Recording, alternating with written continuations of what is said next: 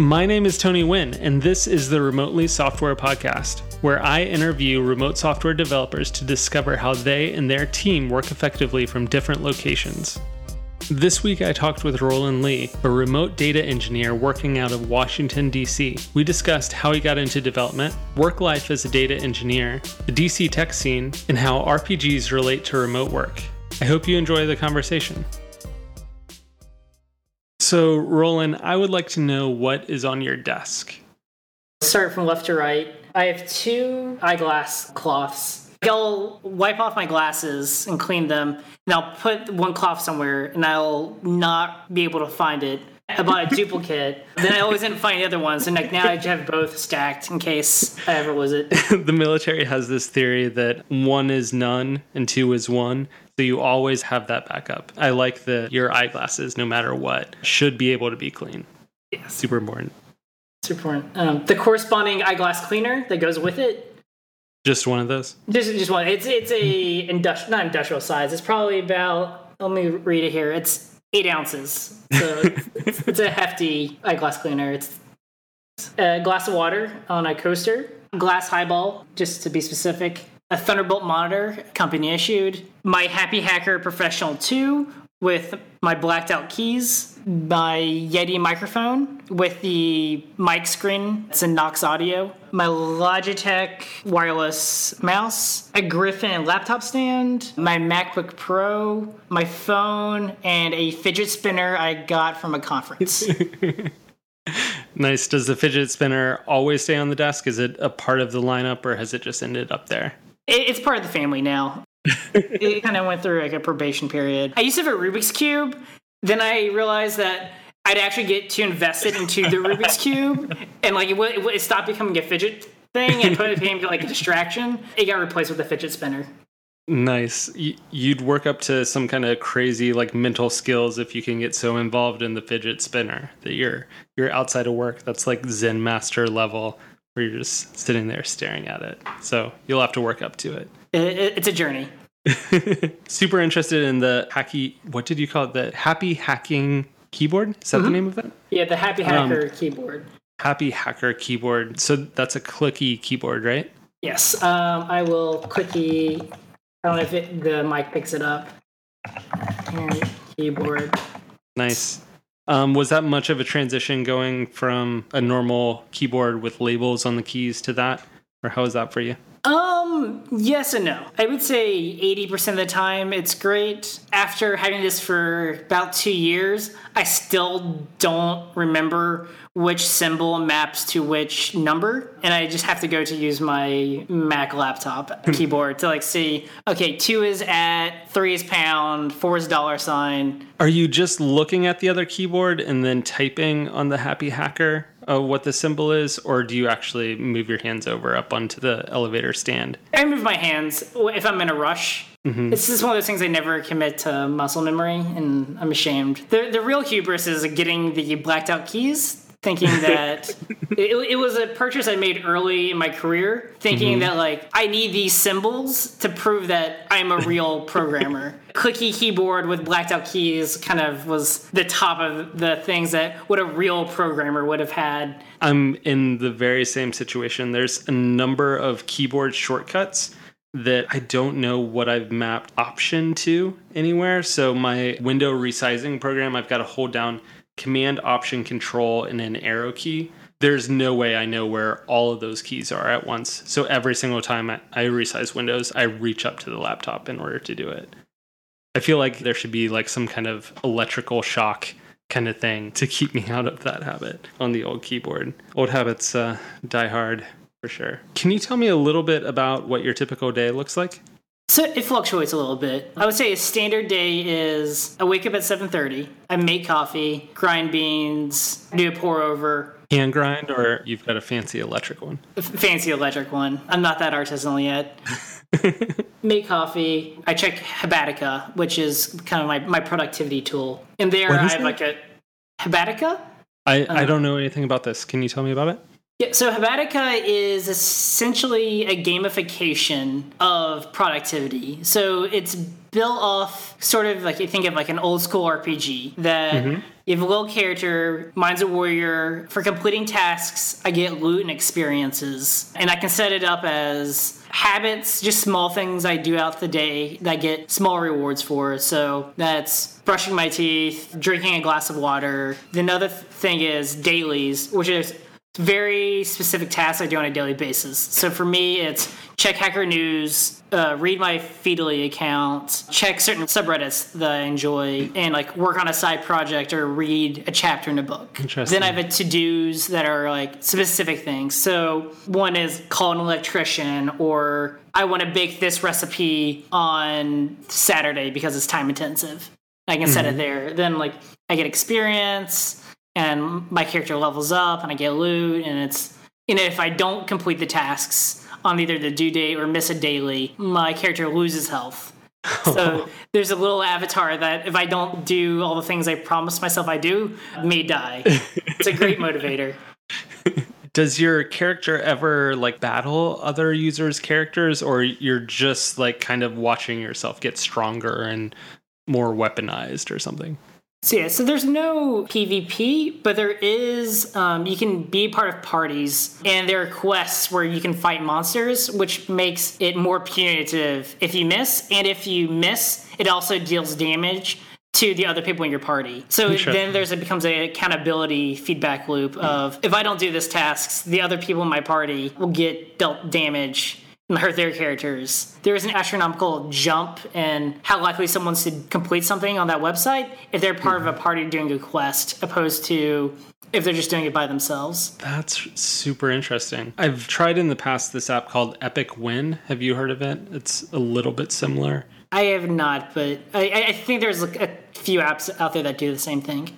Yeah, it was a while ago, and I can't actually tell that it's still around, but it didn't have any of that group kind of dynamic. And so it, like most to-do systems, it kept my interest for about a week, and I was really excited about what a productive person I had become. And then my real self came back around and reminded me that that's not who I am. So that's super cool that has the accountability piece kind of built into it. That's awesome. Yeah, I've been using it for almost a year now. So I think I started in December. It's becoming stickier as it goes on. And I'm in a party with my wife, so it's that feedback loop becomes very tight and making sure things get done. Nice. Okay, so you wake up, you make coffee, you check through your tasks. What else? So from there, it's probably 8:30. I usually eat hard-boiled eggs in the morning. Getting the right nutrition down for me to make sure I have the right energy levels going into the day. I've kind of tuned it to 3 hard-boiled eggs. After that, brush my teeth, shower, kind of get ready for the day, and then start work at 9. I usually get a good hour uninterrupted from 9 to 10. Most of my team is based out of Dallas. And you're East Coast, so that's like a 2-hour gap, right? I'm in DC on the East Coast, and they're in Central and Dallas. So that's only about an hour difference. I can get a solid hour in. Then about 10 to 11 is everyone checking in on Microsoft Teams of how's everyone doing, anything interesting going on, getting that water cooler talk. If anyone has like kind of daily announcements of, I have a doctor's appointment, so I'll be away from keyboard from 11 to noon. Things of that nature. We may have to travel as a team here in a couple weeks. The more I know, I'll keep you posted. Things like that. Does someone initiate that conversation kind of every day, or it just has kind of naturally happened that as people in Central Time are starting to get on, you start seeing those messages and you start posting yourself? I would say it's kind of just natural given the needs. So everyone's usually finding something like a new interesting article, or someone has a life thing they have to attend to. Anytime I have something, I usually hold off and post it around 10, just so I'm not blowing up anyone's phone at 8 o'clock their time. Right. How many people are on the team with you? 3 other people. Okay, so really a pretty small group. That's awesome. In the morning, you get some updates with team members on what they're up to. Any other kind of formalized process kind of stuff? Or are you starting to work tickets after that, or? Yeah, from there it's usually checking with our stakeholders, be it on the product side, the DevOps, reviewing our board, working through our current processes. The interesting thing in my role in data engineering is that we live in between teams. We're not fully dedicated to a certain project. There is a lot of flexibility in the sense of, okay, I'm going to work on project A or I'm going to work on project B. I have these different tickets that are coming down, and so I'm just working through them. So there isn't that as much ceremony compared to when I was a full stack developer. Cool. Do you end up going to any stand-ups at all, or is it more freeform and flexible than that? More freeform. The meetings that I'm normally in are purpose-driven and kind of figuring out, like, okay, this data issue, we need to get this solved, or we are creating these new environments and we need to kind of get our data synchronized to a certain level in between them, or like having a discussion of what should QA look like compared to prod, compared to dev, or ad hoc projects that person may need that's data modeling with the current data we have. What could it look like given our current data sets for their needs? It feels like you're really, granted, you're on a very small team, but you have very small amount of process as well, which is great. But I happen to know you work within a very large organization. Is that sometimes a struggle to fight against bigger process type things? Or because you're small and a little bit in between larger teams, it's easier for y'all to maintain more flexibility and maybe more autonomy of process? The way our current agile methodology is structured is that data isn't a thing that happens every day. New columns, new data models are not something that get pushed to prod very often or is on a lot of people's roadmaps. Making sure like the lights are on or that the data coming from third-party sources are clean. Like that's something that we have a lot of autonomy over, given like the special nature that people understand that there's no need for a lot of the process overhead because of its nebulous scope. The nature of the work. Yeah, exactly. You were saying you were full stack development and you made the transition into this data engineering role.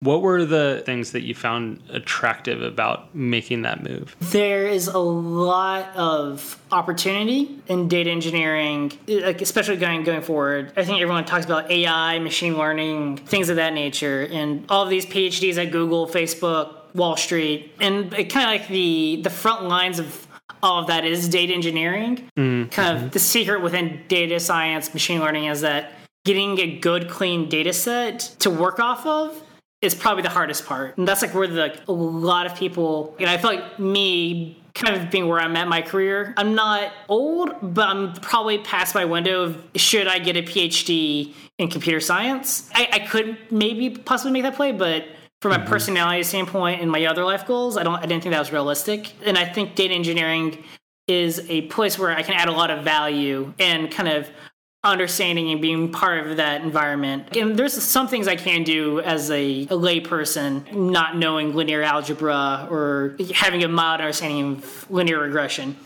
I can contribute, but I think having a strong coding background, like thinking about code style, testing, and bringing those values from full stack into data engineering sets me apart from the rest. Can you talk a little bit about your background? So you're obviously doing data engineering stuff. You were doing full stack web development before that. Where have you come from? Yep, so I've had a pretty interesting journey. I actually studied business in college, so I do find it a little sore when people create the false dichotomy between the business people. I was like, a long time ago, I used to be a business person. I may use the word ask as a noun. I'm not ashamed of it. So yeah, from there, I graduated and I had the opportunity to work at a startup, Living Social, and joining their digital marketing team. So a lot of that included Facebook ads. So I know that's kind of a hot button topic these days of understanding Facebook targeting, understanding Google targeting, And that really helps me gain my foundation of how the web works, because I have to understand pixels, I understand cookie targeting, what makes up a URL, things like that, Google Analytics. And that kind of started giving me a taste of what's really underneath the internet opposed to what a normal consumer sees. Then from there, I was able to transition to an email marketing role. You have your favorite retailer and you get a promo code that says summer 10, get 10% off everything in the store, or these certain items, or like the Bed Bath & Beyond coupons.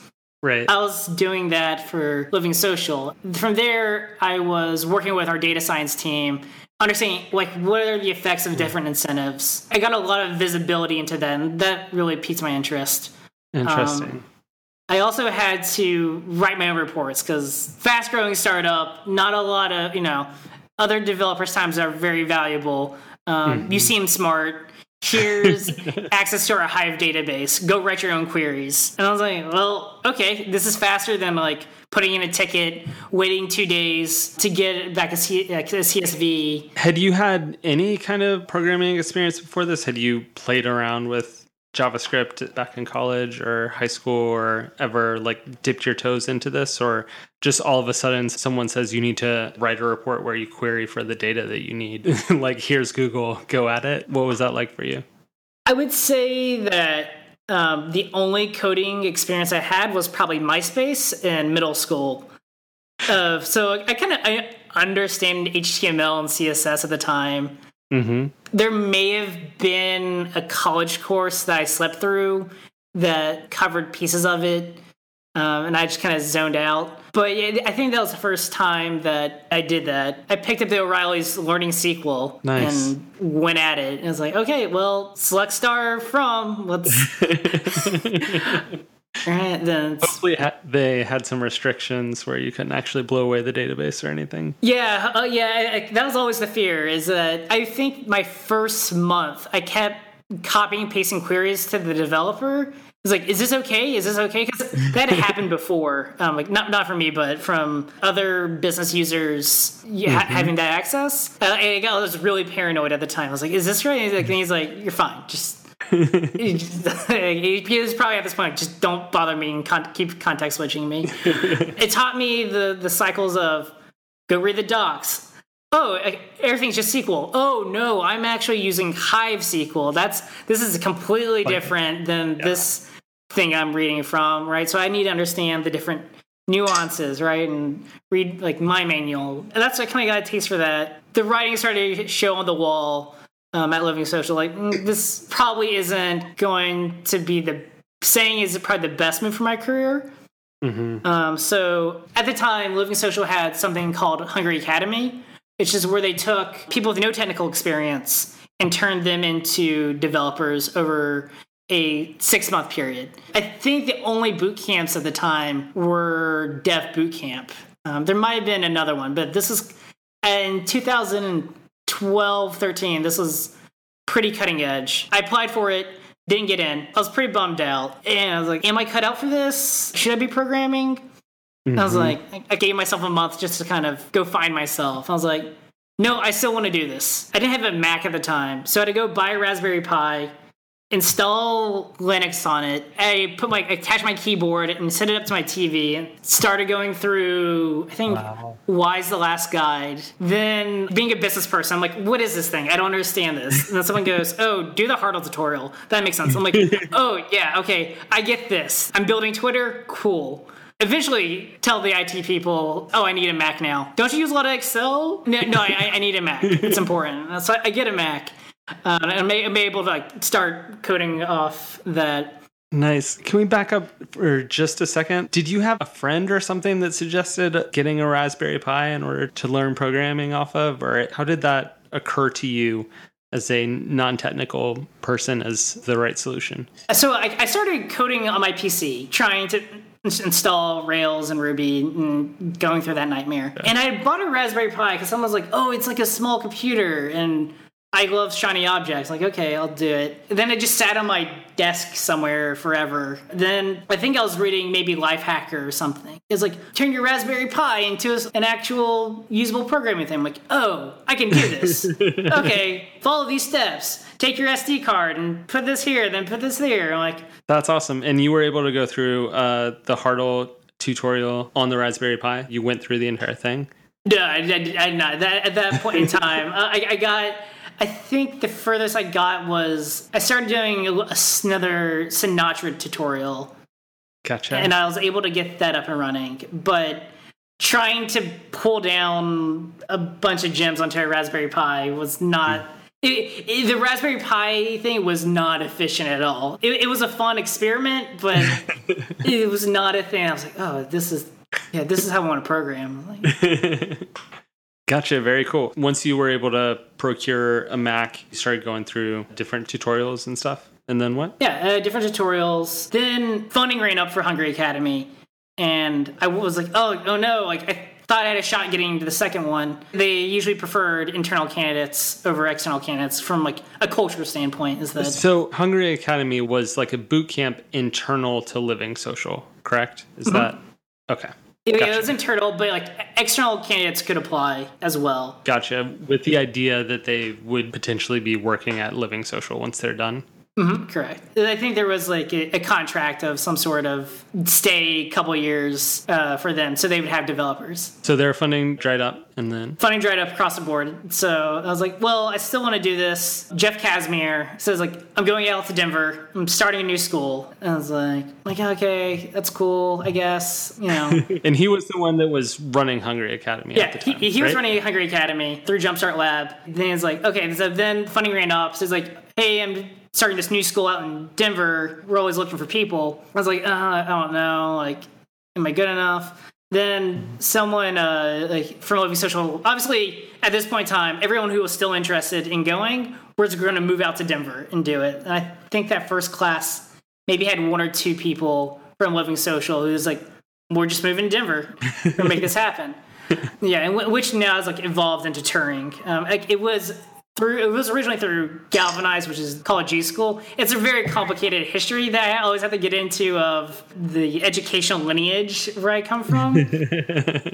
So you were the first class of what would become Turing. I was the second class. So the first class comes off, and like I email Jeff. I'm like, I'm thinking about applying to either General Assembly or Flatiron. At this point in time, like I don't think I'm good enough to get into this program.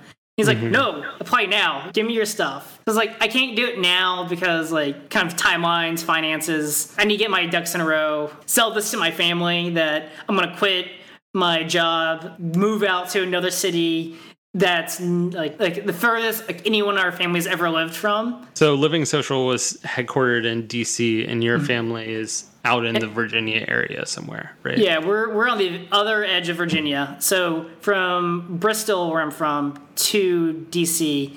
is about 6 hours driving. Oh, wow.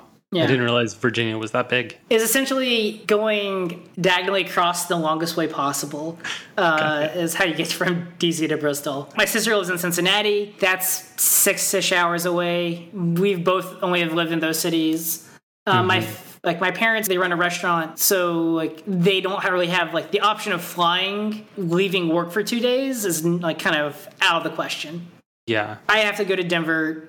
Like if I'm going to Denver, like something bad happens to me, like don't know anyone there. Go ahead and put a deposit for the funeral plot because nobody's going to be able to come get you. I need some money to go to the school that's not accredited. I know you've been wanting me to go to law school, but that's not happening. I need that money to go to this school that I just started and to pay my tuition. Luckily enough, my family was really supportive. My mother likes to hang it over my head because when I wanted to go into marketing and business, my mom was like, you should go into computers. I'm like, I don't want to go into computers. Computers are stupid. Like, only nerds use computers. And then she's like, no, you should use computers. So like, she's like, as she's like writing the check, she's like, I told you should have done computers. I'm like, yeah, I know. Awesome. You end up going out to Colorado, and this is like a 18-week kind of thing, or what's the time frame? It's 6 months. So oh, okay. Yeah, a lot. It's a lot. I got a 6-month lease at this apartment. Only thing I think I brought was a slow cooker, some spices. I bought like a mattress from Living Social and had it shipped to my apartment. that I slept on. No box frame, nothing. Just mattress on the ground, the sheets, Nice. a card table I ordered off Amazon, and like that was it for 6 months. In your rolly bag suitcase, you've got a slow cooker and spices and clothes, basically. In clothes, yep. So obviously that was a pretty good experience. You were able to come out and land a job after that. And that first job that you landed was remote, right? Mm-hmm. Was remote something that you were already aware of, kind of the dynamics of having been at Living Social? There was a fair amount of remote that was going on at that time at Living Social, right? Looking back on it, it's amazing how progressive Living Social was on remote. They made devs in office work remote, I believe, I'll say once a week, to understand and empathize for other people who were remote. The teams were distributed in the sense of one team would be fully remote, like, and there'd be an in-house team, just for like an easier dynamic. And it was like getting at a lot of these principles that now kind of seem commonplace, but in 2011, 2012, like, oh, this is kind of weird and novel, but now it's like they're kind of considered best practices. Mm-hmm. You've been in a few different remote situations. What is your feeling on mixing on-site versus remote teams? Or do you feel like that was kind of a best practice, a good thing to do to make sure that you kind of let the remote people be remote and keep them within the context of a team, and then have a context of an on-site team having their own kind of scope and domain to work on? Yeah, I think it works, especially in my current position where my team's fully remote, is that the order of magnitude of communication kind of going up layers and across layers is the most important. So if everyone on my team's remote, it's easy because we have remote communication patterns. Mm-hmm. Chat is our primary usage. Then, video calls, things that we're very comfortable with. I think the trouble is when I've been on teams that are trying to do both. I think for people who've been remote on a non-fully remote team, have had the experience of being the only person on the TV, and I'm now a TV person, and everyone else is having these conversations, or someone's drawing on a whiteboard somewhere that's not in my purview, and that collaboration becomes difficult. But if I'm able to communicate with my team, we use our communication patterns, it's a little bit easier, at least for my day-to-day, to be able to work in that environment. Then moving on towards, we have to do cross-team, right? Like, that isn't as easy, but it's still the Pareto's law of my communication and my time has been dealt with at the team level. Gotcha. So going back, you've finished school, you've landed at the first gig, which is actually the same company that you're with now, right? You've just transitioned roles. The organization's made a fair number of transitions too, right? Mm-hmm. Yeah. So I'm still at my first gig as a developer. I guess I've been in the role for about 3.5 years now. I don't like moving around that a lot. It's one of those things that finding the right opportunities and things that speak to me, I find very valuable. I'm like, I don't ever want to always believe the grass is greener somewhere else. So, I think everyone's kind of looking for that perfect job that fulfills them. And for me, it's you see enough job applications out there, going on enough interviews, and having this belief that there's a perfect job. There are a lot of jobs out there that I think I may be a good fit for, but believing that there is, if I had this kind of this objectification or idealization of the job is if I had this, if I was at Google, I'd be so much happier, or Facebook, or new startup, right? And knowing that maybe this everything about my job isn't perfect, but I know at the end of the day that, so I work in the healthcare industry, and I know at the end of the day that if I execute properly, I can make people have better outcomes in their health. I was able to sit on an on-site interview with a customer, and she was talking about how her son has asthma, and she needed our product to be able to find the right doctors to go back and forth. Right? And it's that was 3 years ago, and I still think about that when I do my job. I'm building this product for her, and she needs me. That makes it worthwhile, even though maybe every day isn't the best, but the ability for me to make an impact in someone's life is tremendous. Yeah, that's awesome when you can actually tie the software that you're working to real people and real problems, really serious problems that they're dealing with. That can be super motivating. I'm wondering, when you came out of, I guess it was G School at the time, right? Became touring. Were you looking for something that was remote? How did you end up getting this gig? I went would say remote was on my mind. There was a little bit of hesitation of, should a junior developer have their first gig be remote?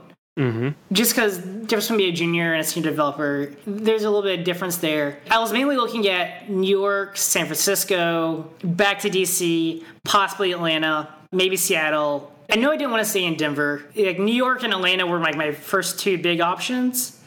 Then this opportunity came along. It's like it's 100% remote. Okay, I was like, let's try it. I think at face value, I don't know if I've done that, but having known the leadership on that team and them coming in from Living Social and me being able to vet who they were through that network, and then for them to be able to vet me, built a lot of trust early on. Yeah.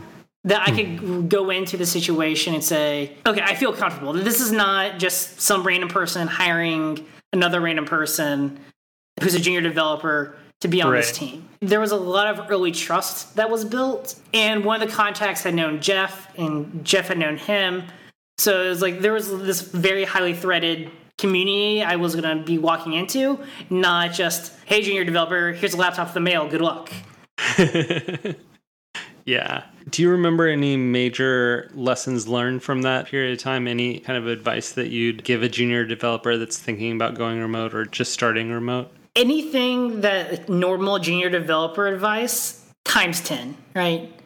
Don't be afraid to ask questions. And I feel like I was very afraid at that point in time, my first career. I was fortunate enough to move on to the architecture team. Thinking that like I'm the smartest kid in my class is way different than being on a team of the smartest people I think I've ever worked with, day in and day out on a domain I don't understand.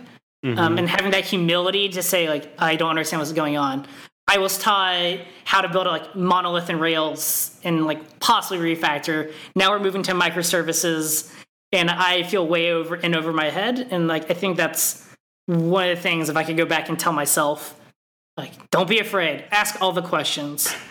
It's healthcare. It's hard. You're not a worse person for not understanding what's going on. That and being vocal, making sure you get heard, right? And taking time to read the code, understand it. We're lucky enough we were pairing all the time, which is great from kind of understanding of the classroom.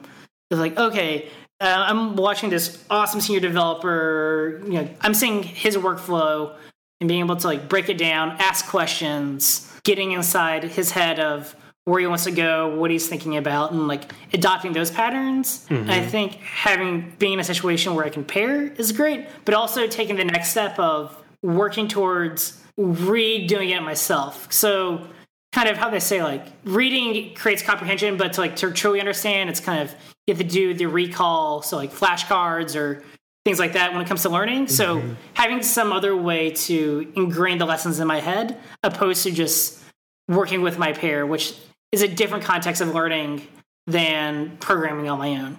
So what would that look like for you? Does that mean in side projects and various things you were trying to apply these lessons? Or what was your context for that kind of direct application if you weren't getting it through the pair programming process? I would say side projects of trying to recreate what I just saw. So mimic and okay, why do they do this? Okay, does this feel right for me? And actually typing it out. So sometimes I could conceptually understand what's going on, but then making myself retype it out was helpful. Just certain patterns I kept seeing, doing it in my side projects, sometimes hopefully getting projects that I didn't get a pair on to say, okay, now that there's no more help immediately through pairing, what can I accomplish? Do I think I understand what's going on, or do I understand what's going on? And being able to do that. Right. Any other advice you give to a junior just starting out in remote?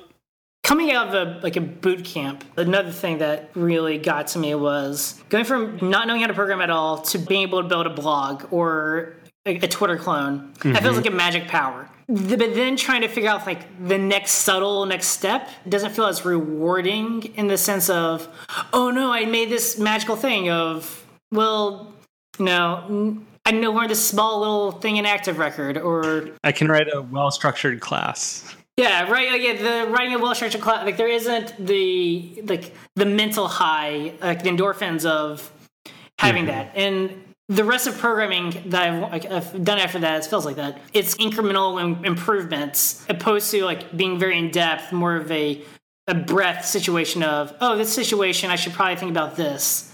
Or in these other situations, the nuances of programming. So like, because you may not be feeling like you're making a lot of progress, you are. Going from 0 to 1 is a much different feeling than going from 1 to 2 to 2 to 3 to 3 to 4, and that having that cumulative feeling for the rest of your career. The advice is just deal with it. Like, it doesn't feel the same, but you're moving. Yeah, because then you'll have a conversation. Like, I'll have a conversation with a friend, right? And I'll mention something. And to me, I was like, oh, that's just like something that I just kind of picked up along the way. And they'll be like, I never thought of it that way, or that like that's really interesting, or like, what's that? So I work on a lot of Elasticsearch, which is a search engine based on top of Lucene and uses basically through HTTP. And it's something I slowly learn incrementally. But then I go talk to my friend, like, he's never heard of it. He doesn't know what it is, right? And it's like, I'm kind of explaining it to him. I was like, but to me, that was a gradual improvement and like a gradual learning process. It's like, oh, I actually know this thing. Yeah, I know this thing. Oh, well, like, you know, people are coming to me with questions, and like I can just rattle off answers. That slow build that I don't notice, but when I was in school, it was I'm coding 18 hours a day. Anytime I'm not coding, I'm reading a technical guide, right? And that time I'm not doing is like I'm sleeping. And going off like that high intensity to just a slow burn, it was hard for me to feel like I was improving in my career when I was, but I just wasn't going at a speed at that time, but like was not sustainable. Right. Yeah, that makes sense. How has the way you end up learning changed, one, as you become more senior, which I think you've hit on a little bit, but also as you've kind of changed into the data engineering focus? You're obviously not doing as much pair programming or anything like that. What are the types of things that you're doing in order to improve your skills? I do a lot of reading. I always recommend, if you're able to afford it, getting a Safari Books Online subscription. I want to say it's $300 a month, but it gives access to every O'Reilly book, almost every Manning book, video courses. And like the common argument is, well, I only buy 2 or 3 books a year, and like that the math doesn't work out. Kind of compared to Amazon Prime, where it's like once you have it, if I want to learn about graph databases or Elasticsearch or Hadoop, right, I can just go pick up a book. I practically don't finish any books, but being able to like dip my toes, figure out what's out there, I find tremendously helpful. I've been trying to work on a lot more side projects because books are great because they're very well constructed happy paths. They've been, edited. They go through a very certain flow, but there's certain edge cases that just don't happen when you're working on stuff. And the more that I've been working on side projects, the more I find myself in GitHub issues. And I think that has become a new treasure trove of things I've learned, right? It's like, and again, not in the projects that are like Rails or the bigger names, but like the medium-sized ones where they're big, they're not as like rigorous of like people looking at them. So I think one is I was looking at is Draft.js, so a rich text editor developed by Facebook. Yeah. And the equivalent Draft plugins, which is the plugin library for Draft.js. I was looking at, is there functionality for what I want to do? But no, it doesn't exist. Reading through the issues of why do I get this error? Because it's semi-niche in the sense of like, there's no books on this, or it's only been out a year and a half. So if someone is writing a book, like it hasn't been published yet.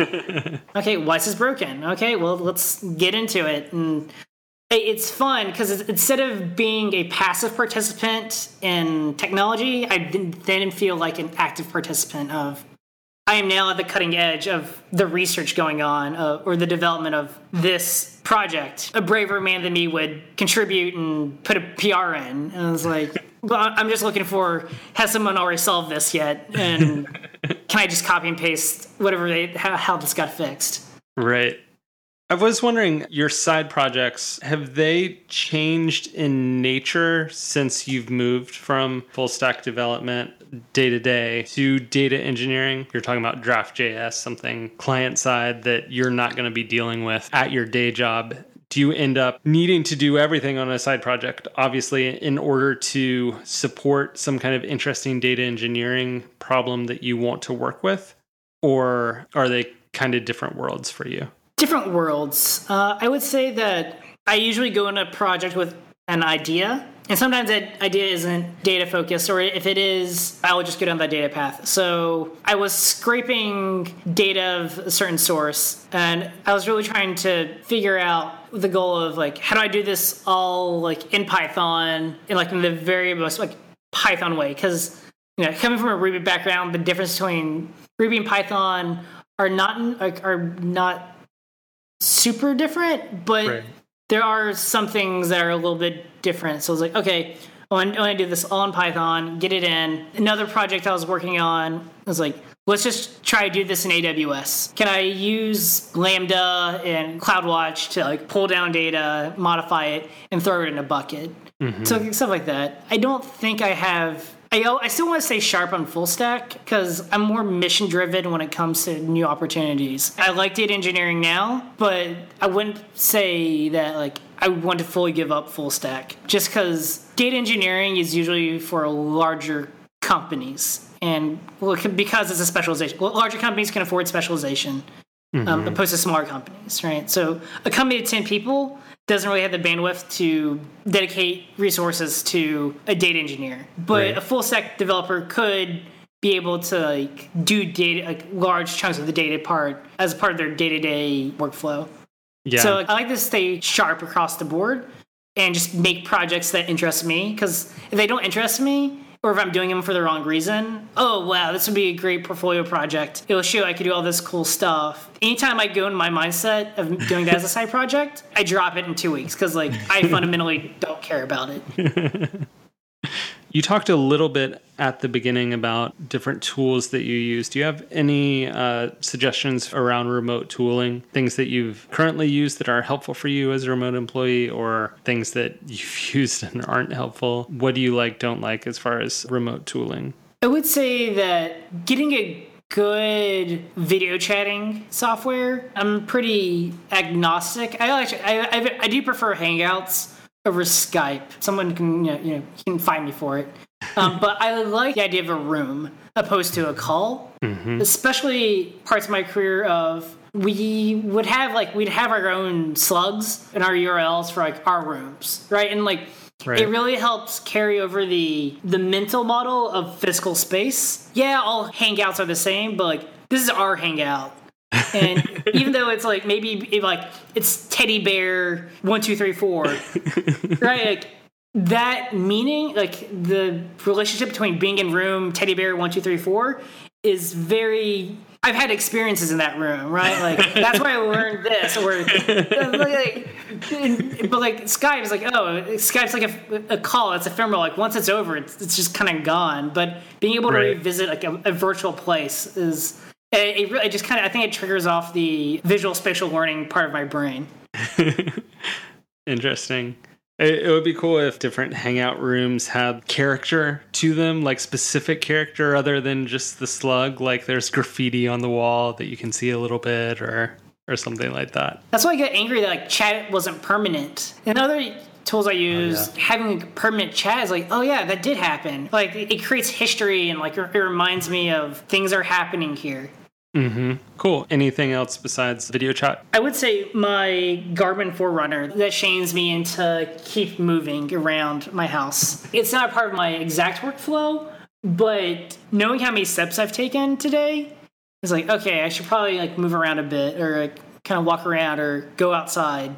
And cool. Yeah, I would say I'm like the hardware, like having a Yeti microphone. I think that's really important to me is just having good gear. Between Slack, Teams, HipChat, Discord, the 80/20 rule is like, yeah, is Slack better? Yes. Do all these other tools do marginally the same thing? But I just wish I had Slack because it's prettier. It doesn't make much of a difference day to day Exactly. because it's basically does the same thing. But also, I might be on the other side of the paradigm of, because I don't use it actively, like, I'm not seeing the value. So that's another thing I'm trying to be conscious of. Do you have any strategies or thoughts around just how all-encompassing chat can be within a large organization? There's probably lots and lots of channels that you could be watching. I'm curious what your kind of notification setup is, how much you are paying attention to it, if you have any set times for jumping up and taking a look at what's going on, or how closely do you watch the chat? This has become the hardest challenge of data engineering I've found because I support so many teams. It's not just being on one team, watching one chat, and like getting one at all. It's being in 4 different chats, then getting 4 different add-alls for things that aren't even plus in me, and it's 80% of the stuff is not relevant to me. Try and manage that signal into noise. A lot of this skimming is like, am I seeing keywords that like, is it data, is it search? Is someone mentioning like one of my teammates? It's just trying to scan here and there, being on top of my own stuff to be aware of what could possibly be happening. So like I usually try to perk up anytime I hear, oh, X, Y, and Z is down. Like that does touch the data. It may not be a data issue, but like I need to be on top of that, run my tests over and over again. Not that I don't want to say, oh, it's not data's problem, but it's more of understanding at my level, okay, is everything still fundamentally good here? And if not, like, how can I tackle it? Mm-hmm. What kind of opportunities do you think you've taken advantage of being remote? In what ways has location independence presented opportunities to you? How is your life different for being able to work remotely? Being a data engineer, the workflow is a bit different than a full stack developer.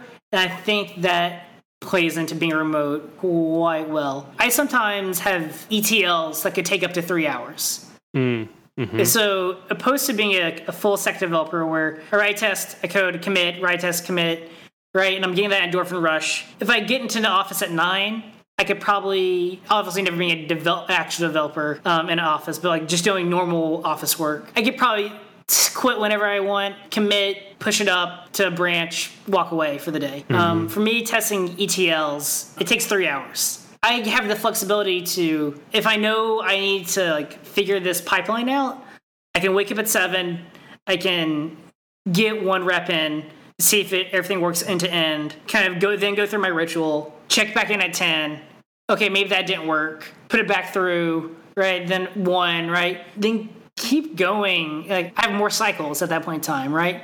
And like I'm happy to do this till 10:30 because in between some of the later sessions, right? Like I can go eat dinner, I can spend time with my wife. But because like I have like the flexibility of being at home, I can get all those reps in. Opposed to if I was in office, where it'd be like, well, okay, maybe I have to stay later and I don't get as much done because I can have as much assurance. Has that been more difficult for separating work life? Is that ever an issue with you or the people that you love around you where you need to figure out where the line is? I would say I'm lucky enough where that hasn't been the case. The older I get, I see that becoming more and more so of trying to create a good work-life balance. And I'd say that in the sense of coming from a startup, being single, working at a startup, I got into the bad habits of, well, I'll just work till 8, then I'll just hit the bars up for happy hour. Having that unsustainable lifestyle,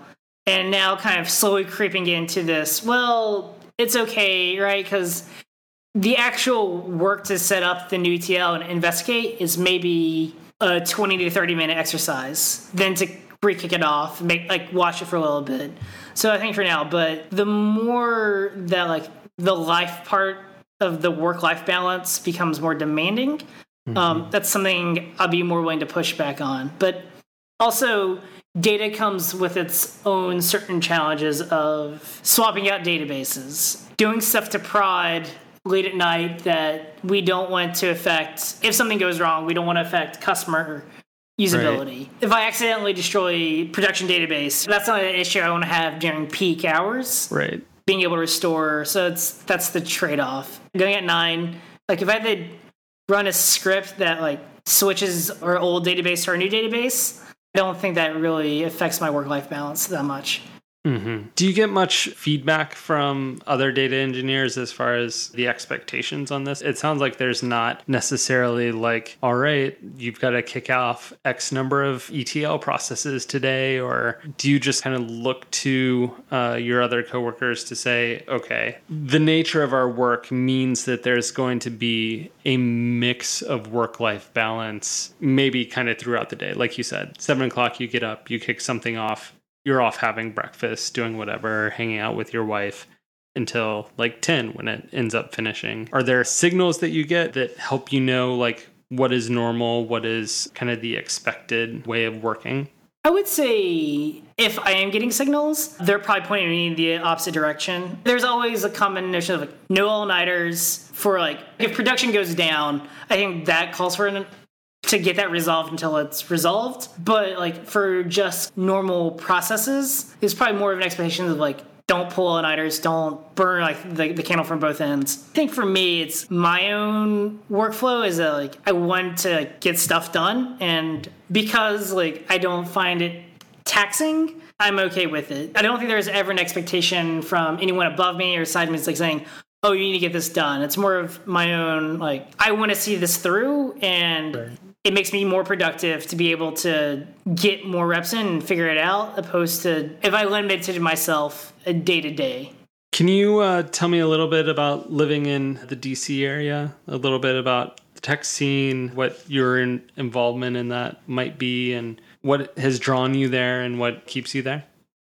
I would say that really enjoy pieces of DC's tech scene. Being in DC, there's a lot of opportunity to do social good. And there's the normal JS meetups, Ruby meetups, Elixir meetups. And there's 2 different versions for every meetup. So there's always one that's in DC proper and one that's for Northern Virginia. Each of those communities have their own nuances and meeting schedules. There's always, in the summer, either a couple of hackathons going on.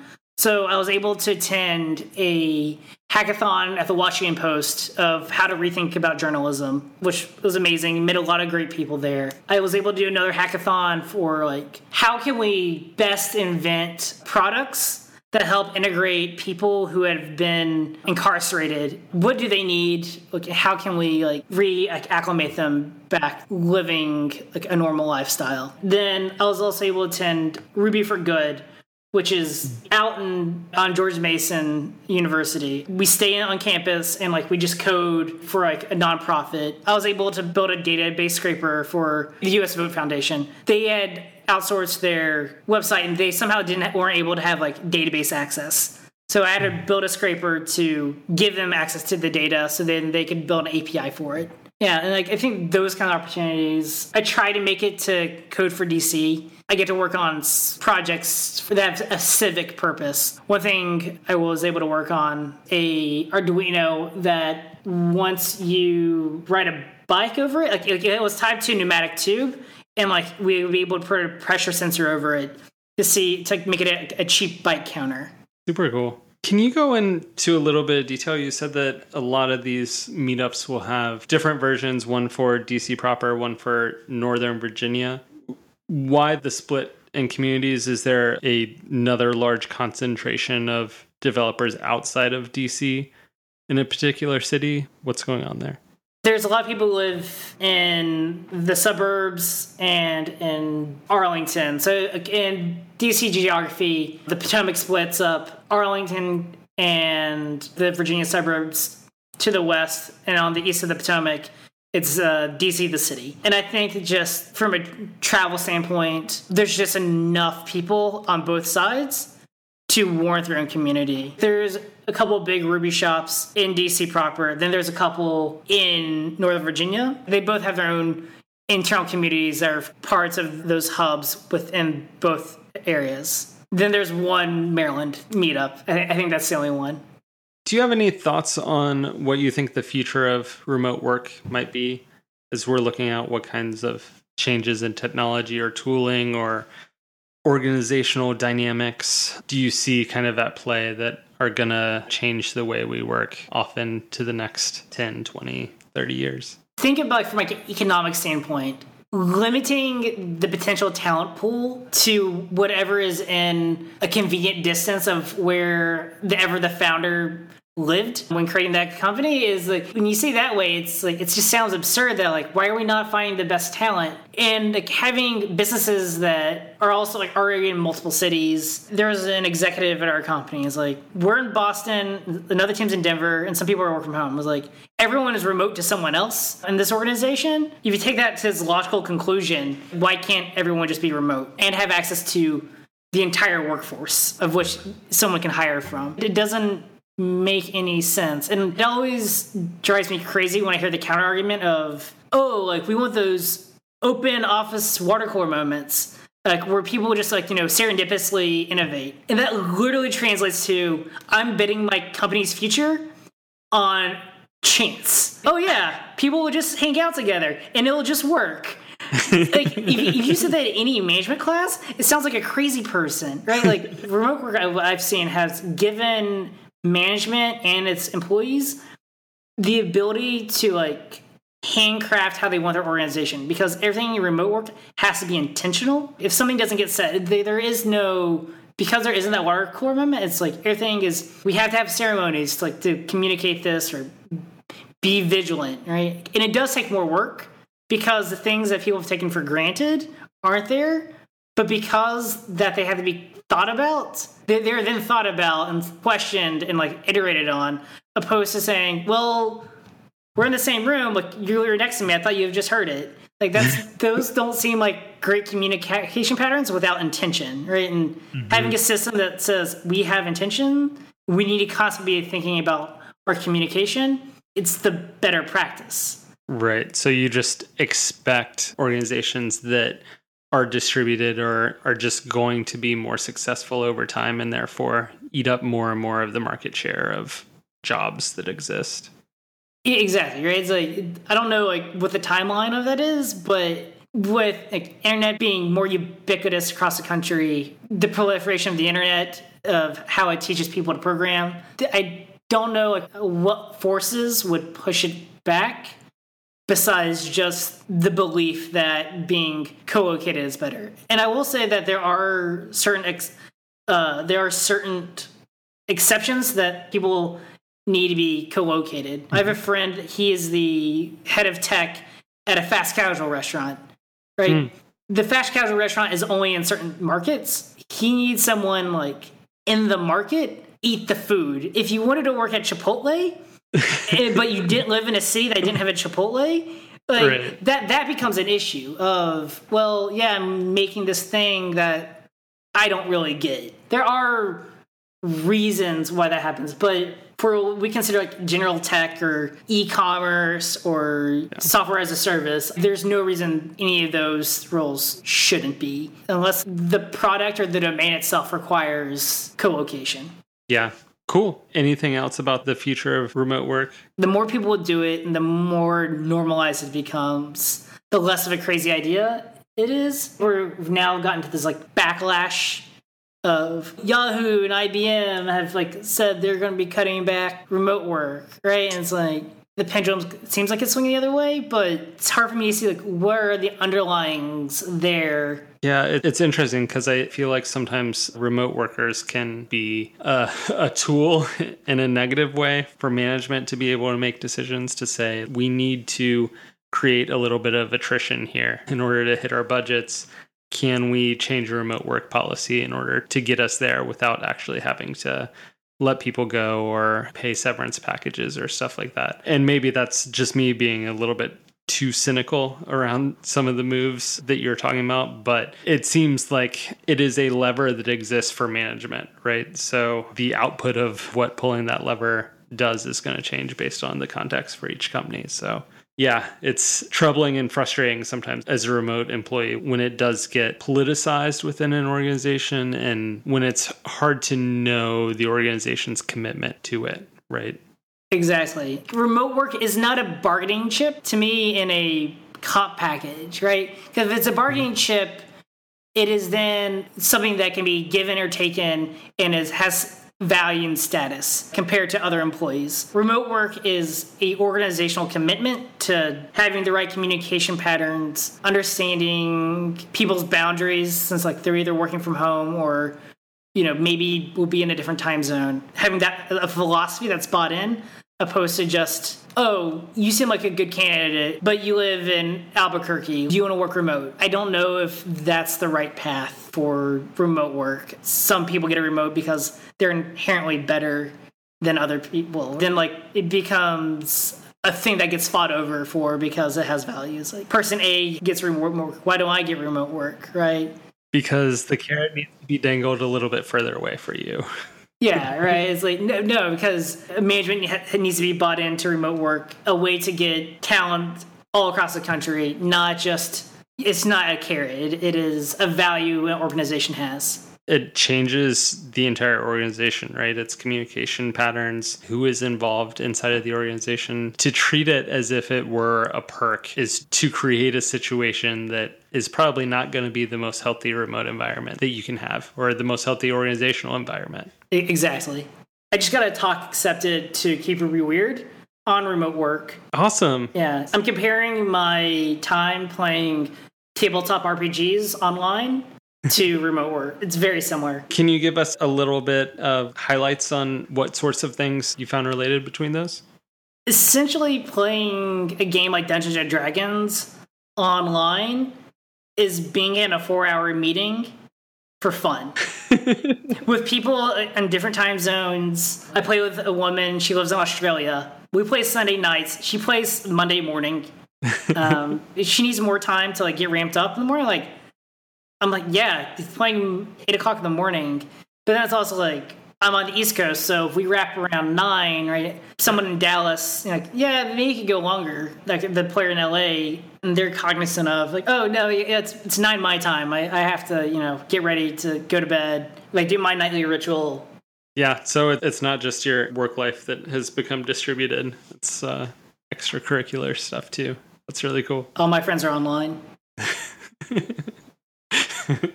Well, awesome. I've really enjoyed our conversation. Thanks so much for hanging out with me. Lots of really good insight. Great to dig into what's going on in the DC tech scene, to learn a little bit about your history, how you got to where you are, and what kind of patterns have helped you be successful in learning and in the day-to-day. Thanks so much for talking to me. Thanks for having me. Definitely.